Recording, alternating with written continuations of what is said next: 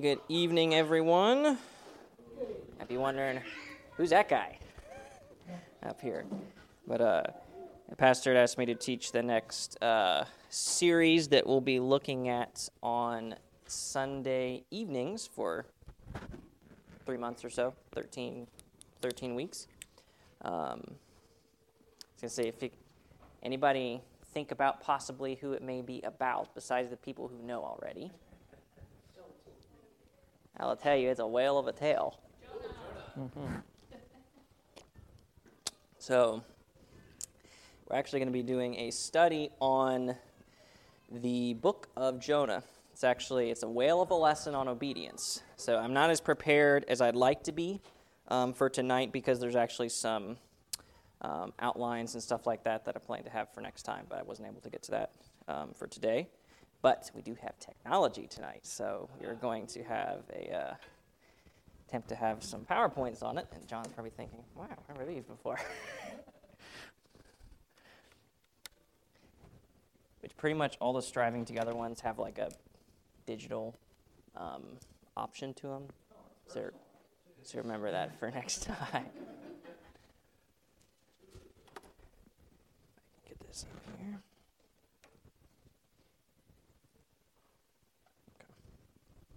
So just kind of a bit of an overview of what this lesson is going to be about. I'm actually pretty excited about it. It's pretty, I feel it's timely for just me personally in my life and stuff, and I think that it'll be a really good study for us. But there are times in every believer's life when God's call is clear, and we're left with a choice: obey or disobey. And God never calls us without empowering us and enabling us to follow Him.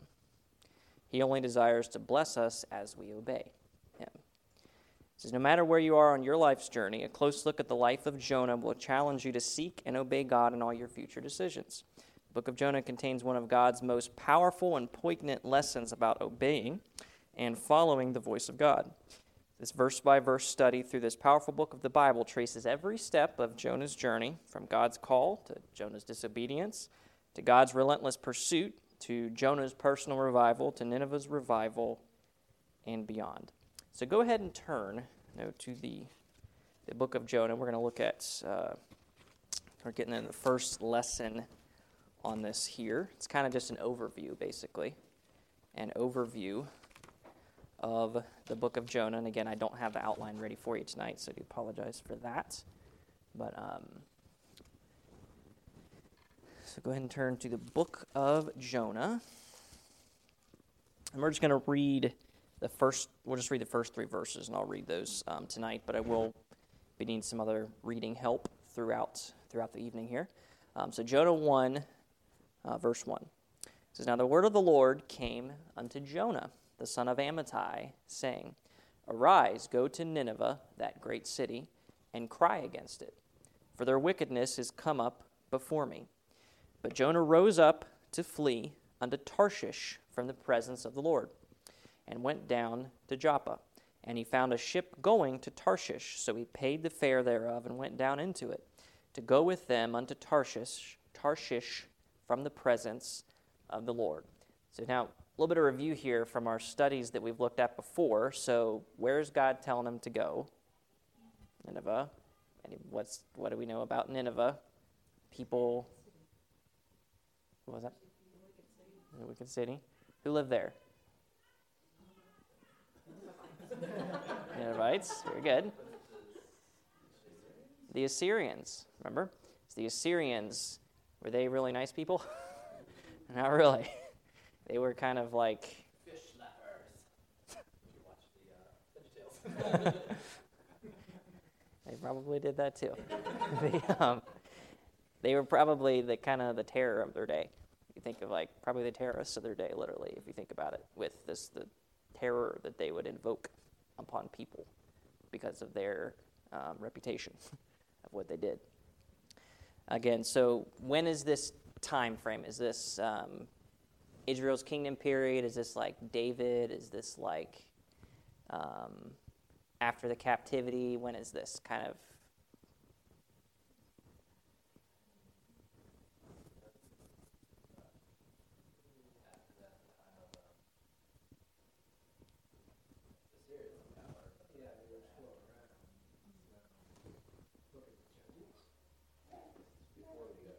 Yep, it's before the captivity. This is kind of, there's not specifically dated or anything given. There's not like a king given that dates anything.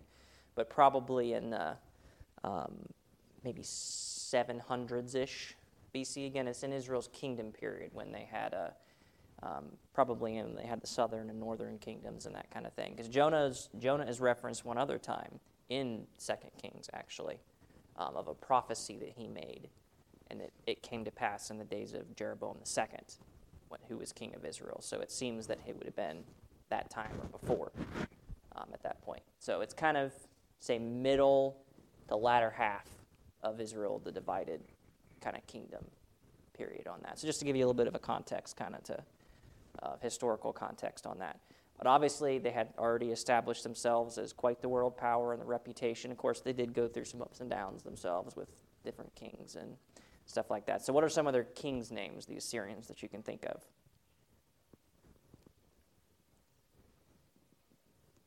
I already know one that's being talked about back there. But anyway. Sennacherib, or as I used to call it when I was a kid, apparently Sennacherib. But anyway. So Sennacherib. Hezekiah, right? Hezekiah's time. So Sennacherib, you see Tiglath-Pileser, you see him kind of a little bit before that. Pul, I think is what he's also called, Scripture. Esarhaddon, he was after that. He's actually Sennacherib's son. A couple guys just like that, kind of just trying to stir the memory a little bit here. So we see, again, what God tells Jonah to do. Everybody's pretty much kind of familiar with the story. You know, pretty much everybody's heard the story, at Jonah and the whale from the time you're in Sunday school, on that. Of course, there's actually a lot of skeptics of the Bible who like to use this to talk about, that's just could never happen, and we're not getting into the scientific aspects of getting swallowed by a big sea creature. But the Bible skeptics do use that sometimes. But of course, Jesus himself talked about and referenced back to Jonah in Matthew 12:40. For as Jonas was 3 days and 3 nights in the whale's belly, so shall the Son of Man be 3 days and 3 nights in the heart of the earth. Doesn't exactly totally sound like a fairy tale to me when he's using it as a physical, actual example of what he was going to do himself on that. So what does this kind of mean for us today, though? It's a nice story. We kind of laugh at Jonah sometimes, We kind of chuckle at him, thinking about him in the belly of the fish there. But what does that have to do with living for God in the 21st century? That's kind of what we want to look at with this study. Is it important to do exactly what God says every time he speaks? Does God really know what's best for us? And if we do obey, will it make a difference in our lives or in society? The book of Jonah teaches us what John the Apostle said 8 times in the book of Revelation. He that hath an ear, let him hear what the Spirit saith. So the first thing we want to look at tonight is Jonah's name, which is actually very interesting. Because, of course, our names are important. That's what's given to us at birth, what people know us by, to build a good reputation with, right? Think of Proverbs 22:1. A good name is rather to be chosen than great riches and loving favor rather than silver and gold. Solomon also said it in Ecclesiastes. A good name's better than precious ointment. So what are some names you can think of that are great reputations of people of honor throughout history? Just name some. Biblical history or wherever, whatever. David. Okay, David. You say a name, and that immediately brings some things to your mind, right? George Washington.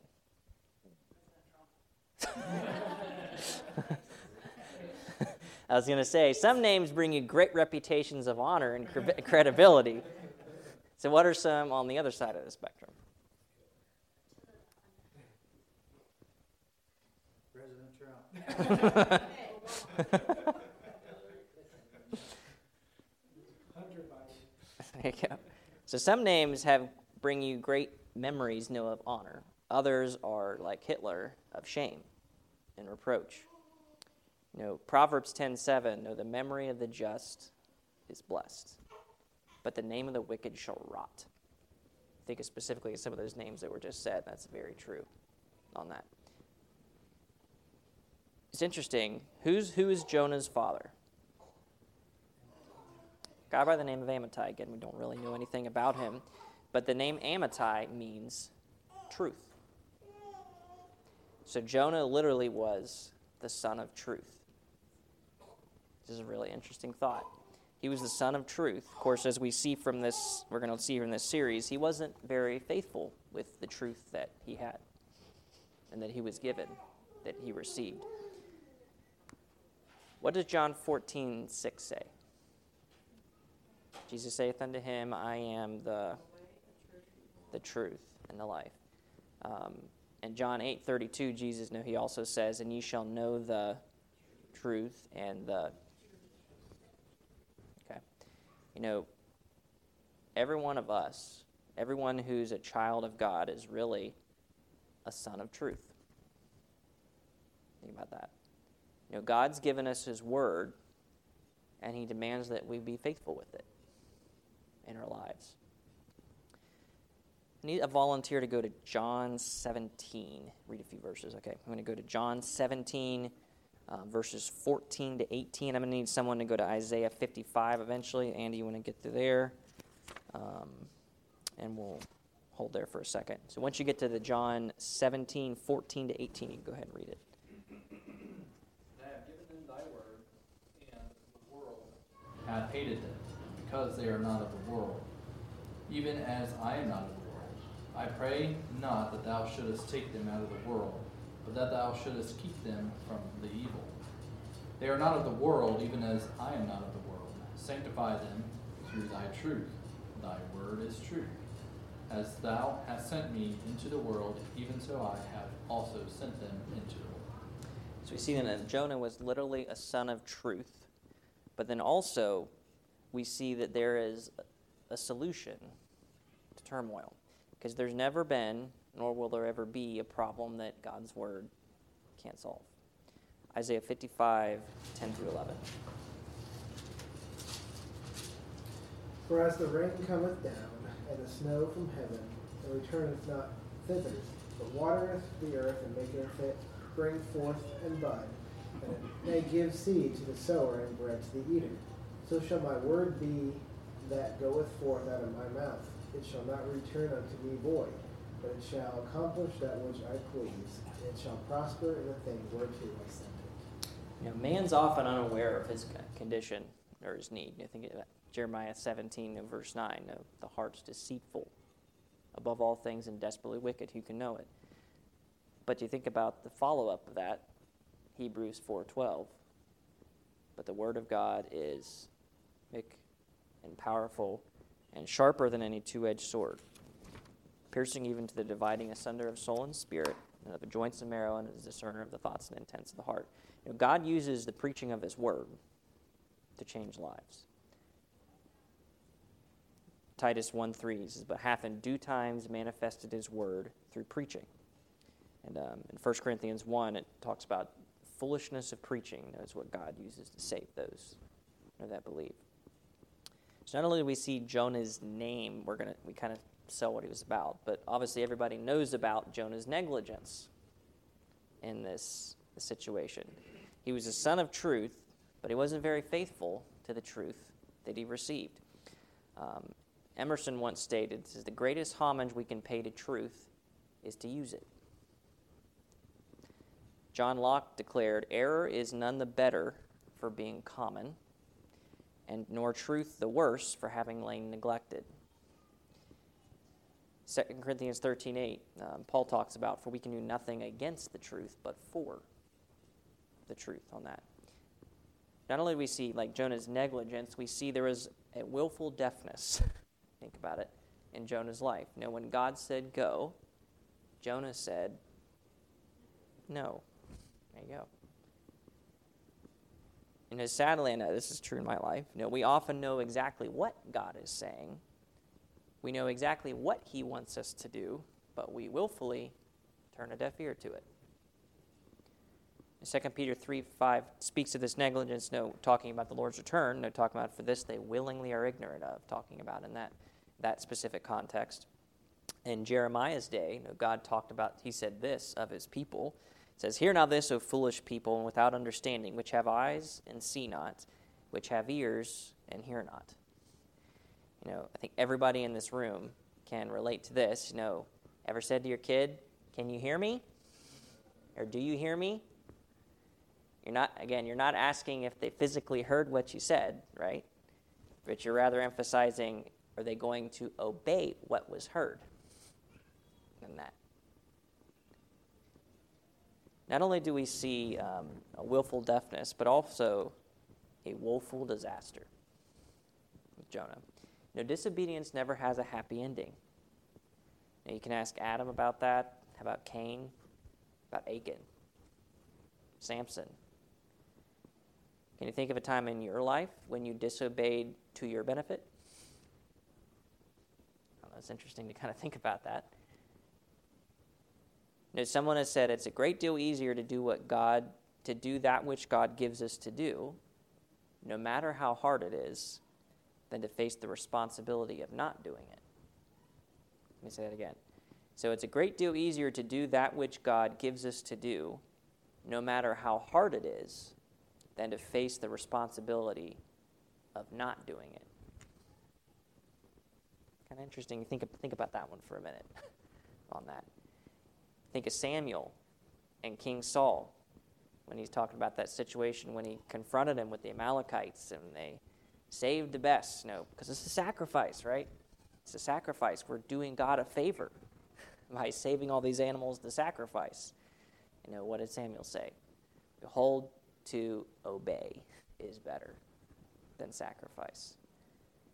The author of the book says here, when I confronted a man with his sin one time, it says, rule number 1 is that you always sin by yourself. Implying, that if you sin by yourself, no one's ever going to know. The truth, however, is you never sin alone. Because our sin affects not only us, but others as well. Jonah's disobedience eventually brought about a storm that impacted a lot more than just him. And we'll look at that as we get further in our study here. But not only is Jonah's negligence, but then third, think of Jonah's nation. God saved us and left us here for a reason on that. John 15:16 says, Ye have not chosen me, but I have chosen you, and ordained you that you should go and bring forth fruit, and that your fruit should remain.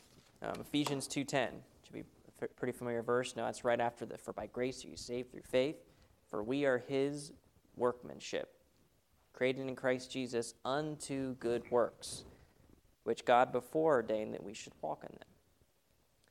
Now, God didn't save you to sit, soak, and sour. It's pretty interesting. Amen? Sit, soak, and sour. He saved you to stand, strive, and serve. It's interesting if you think about the way those are worded there. But in Jonah's nation, think about subpoint A here, the nemesis of indifference.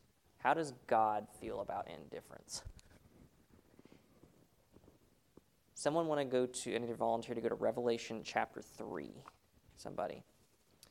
Revelation chapter 3 and then verses 15 to 19 once you get there. I need someone to go to Ezekiel 33. Somebody? Okay, John. And then Isaiah 1? Anybody? Okay. So go ahead and read Revelation 3, 15 to 19. I know thy works, that thou art neither cold nor hot. I would thou wert cold or hot.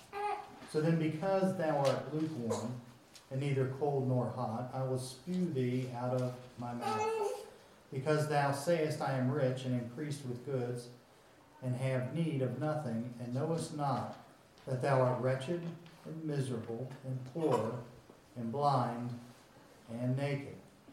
I counsel thee to buy of me gold, tried in the fire, that thou mayest be rich, and white raiment, that thou mayest be clothed, and that the shame of thy nakedness do not appear, and anoint thine eyes with eye salve, that thou mayest see.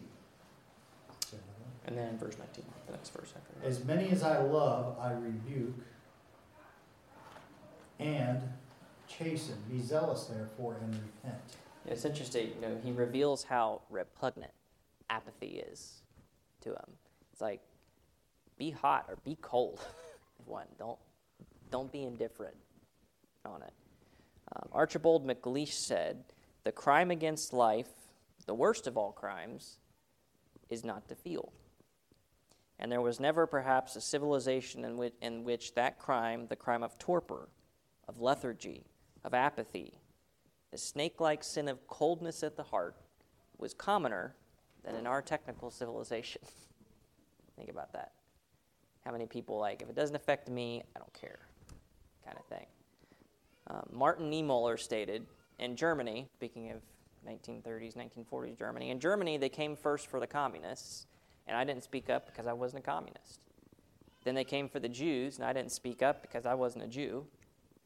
Then they came for the trade unionists, and I didn't speak up because I wasn't a trade unionist. Then they came for the Catholics, and I didn't speak up because I was a Protestant. Then they came for me, and by that time, there was no one left to speak up. Interesting way to think about that. So subpoint B, we see the nemesis of indifference, but then subpoint B, the necessity of involvement. Regarding truth, we are our brother's keepers. And that. We're all supposed to be missionaries. And every person we meet is a candidate for the gospel. Ezekiel 33:8. Whoever had that one.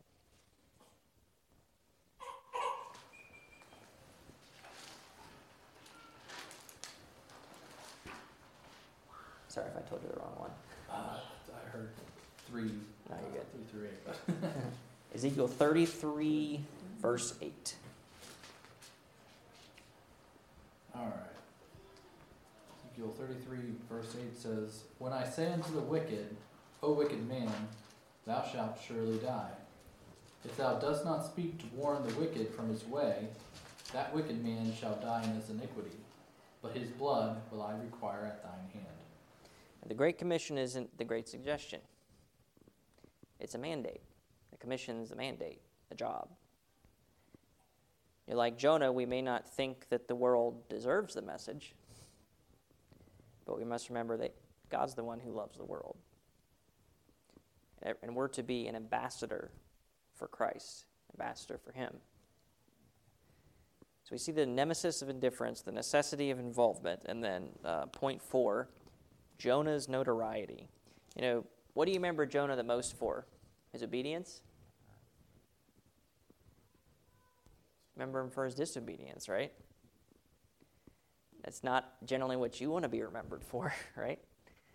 We generally like to be remembered for good things, not for wrong or negative things.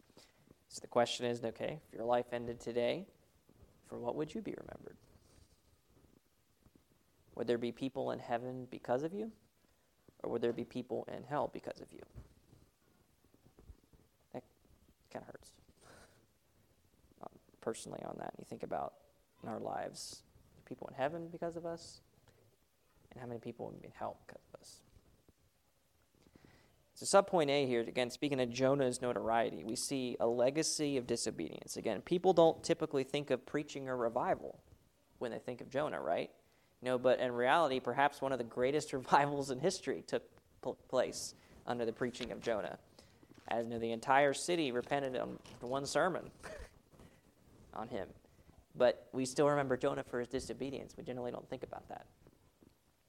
Obedience to God has long-range ramifications, while disobedience leaves a tough stain that's rarely removed in its entirety. Isaiah 1:19-20 puts it well. If ye be willing and obedient, ye shall eat the good of the land. But if ye refuse and rebel, ye shall be devoured with the sword, for the mouth of the Lord hath spoken it. Before disobedience brings a legacy of disaster in our lives, we would do well to heed the verse that's right before that in verse 18. If you can read verse 18. Come now, let us reason together, saith the Lord. Though your sins be as scarlet, they shall be as white as snow. Though they be red like crimson, they shall be as wool. So again, thinking of Jonah here with his legacy of disobedience, there's going to be lessons in decisions. So what can we learn from the life of Jonah? Now, there's a law called the law of cause and effect. Nothing just happens. Every decision determines a direction, which leads to a destination. Think about that. Every decision determines a direction, which leads to a destination. No one intends to end up in hell. No one intends to ruin their life. No one accidentally ends up in heaven or in the will of God. Most people who are drunks don't set out to be that. Most people who are drug addicts didn't set out to be that. That's the stuff we think about, of course, but you may not turn 180 degrees away from the will of God, but making a decision that's just 1 degree off of that cause you to miss it by miles. Of course, that's an example of what I think is Los Angeles to New York City. If you're off by 1 degree, you end up 40 miles off if you were trying to go there or something like that. You'd end 40 miles off course from New York City if you're just 1 degree off when you leave in LA. Go ahead and turn to the last passage here, Deuteronomy chapter 30. We'll read these last couple verses here. Deuteronomy chapter 30. This is God speaking to, obviously through Moses here, to that second generation that is getting ready to enter the promised land. And the book of Deuteronomy is just reiterating again, teaching them that law again that had been given years before, preparing them, God trying to prepare them for living in the land and obedience to him. Deuteronomy chapter 30, verse 19. Again, think about that and what God says here. I call heaven and earth to record this day against you, that I have set before you life and death, blessing and cursing. Therefore choose life, that both thou and thy seed may live, that thou mayest love the Lord thy God, and that thou mayest obey his voice, that thou mayest cleave unto him. For he is thy life and the length of thy days, that thou mayest dwell in the land which the Lord sware unto thy fathers, to Abraham, to Isaac, and to Jacob, to give them. God's saying, just choose life. It's almost like, please, just choose life. Just choose life so I can bless you. What he says here. And think, again, just thinking about the book of Jonah and just, we see the decisions that are made. And you see some good ones and some bad ones that are being made. Think of our lives today. Obviously, we all make good decisions and we all make bad decisions in that. So that's kind of just a little bit of a kind of an overview, kind of what we're going to be looking at, thinking of the book of Jonah. So some of the other chapters, titles, just to give you a little bit of a teaser for what's going to come. Of course, we kind of looked at the overview today. There's kind of divided into 3 different sections. There's a sovereign call, a second chance, and a strange conclusion. So we're going to hear about a call that's revealed, a common rebellion, a countering rebuke, and a chastisement revival. That's the sovereign call. In section 2 of a second chance, we're going to hear about the plan of Jehovah, the prayer of Jonah, the proceeding of the journey, the pronouncement of judgment, and the process of justification. Then in section 3, a strange conclusion, we're going to learn about a pouting prophet, a pathetic position, and a painful prison. Kind of an interesting final lesson to look at on that. So I'm pretty excited to look at this. There's a lot of good just stuff in that first lesson that's mentioned. So I hope that this will be a blessing to everyone else as well as we try to just continue looking through the book of Jonah and seeing what lessons the Lord has for us as a whale of a lesson on obedience. Pastor.